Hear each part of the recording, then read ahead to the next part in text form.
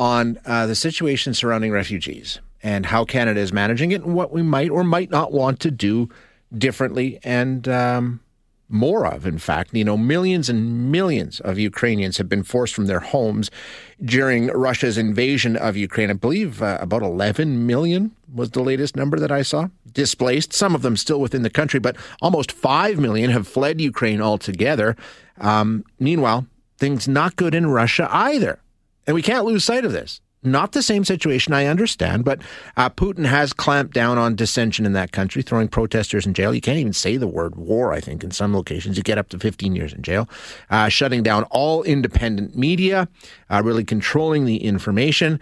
We know the economy is teetering, and there are people that are looking to flee that country as well. Now, already, Canada has opened the doors to Ukrainian refugees, as you know. Should we do more? Should we do more on that front? And should we do similar things for people looking to flee Russia? Our next guest says yes. She's here to tell us why. We're going to chat now with Sabine El-Chidiac.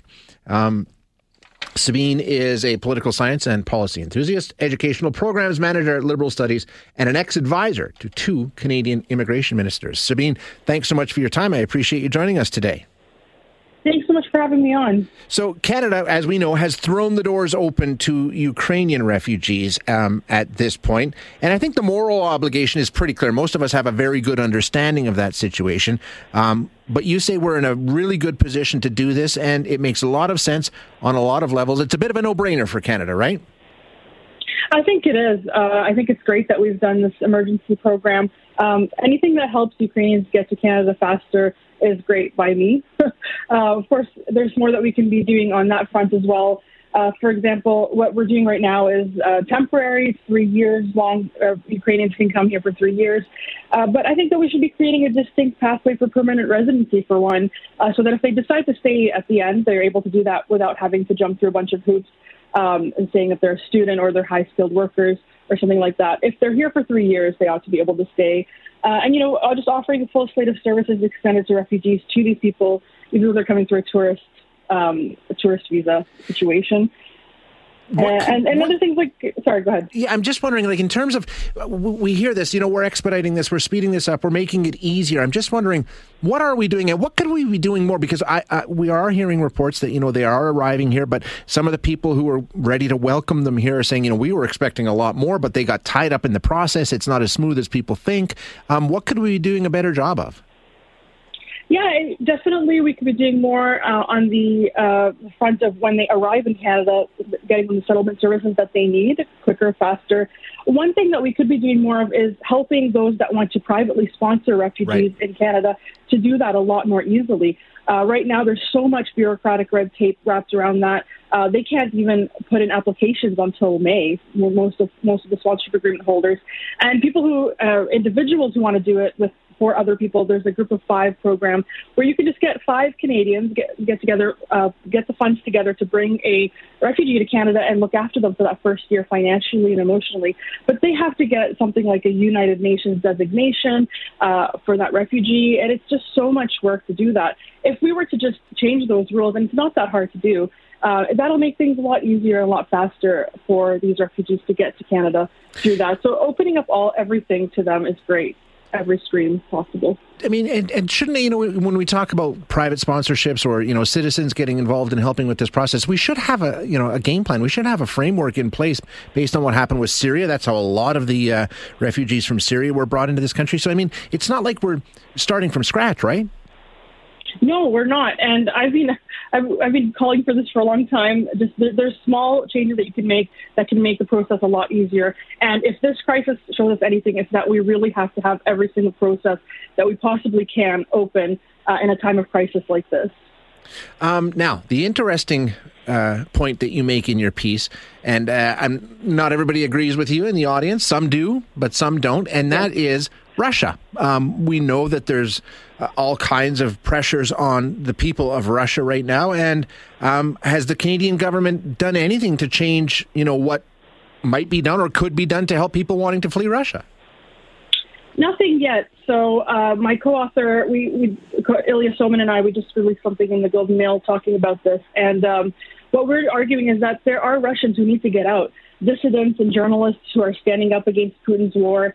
They are in a lot of danger. If they need to leave the country, if they wish to leave the country, they should be able to come to Canada.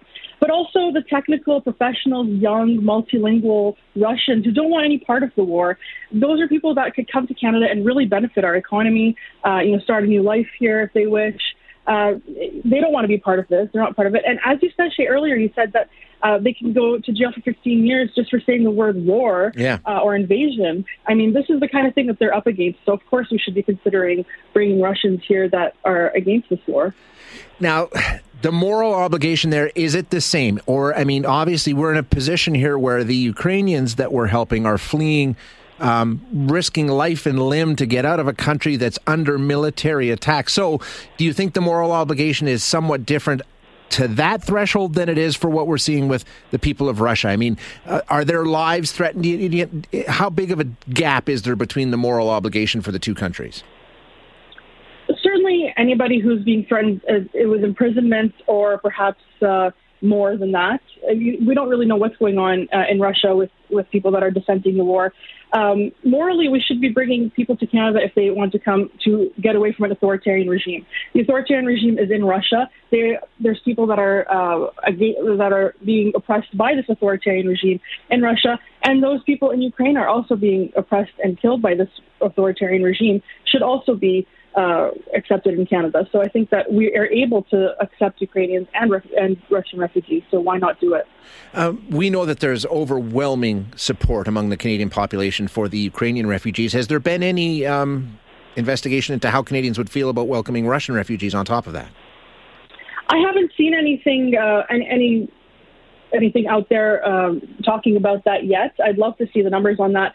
But I think that once you explain to Canadians that these are dissidents, they're journalists who are standing up against Putin's war. These are young people who are just IT professionals for the most part, who just want to continue working, want to get out of there so they're not hurt by this war as well, or just want to immigrate to a new country and start a new life and get away from this authoritarian regime. I bet that a lot of people will probably agree that that's the right thing to do. Yeah, really, really interesting discussion. Sabine, thank you so much for your time today. I appreciate you joining us. Thank you so much for having me here. That is Sabine El-Chidiac, who is a political science and policy enthusiast, an educational programs manager at Liberal Studies, and an ex-advisor to 2 Canadian immigration ministers. Is she right? Now that you know the situation, and we do know what the story is when it comes to people in Russia, do we think that it's something that we'd like to do? Would you be interested in opening the doors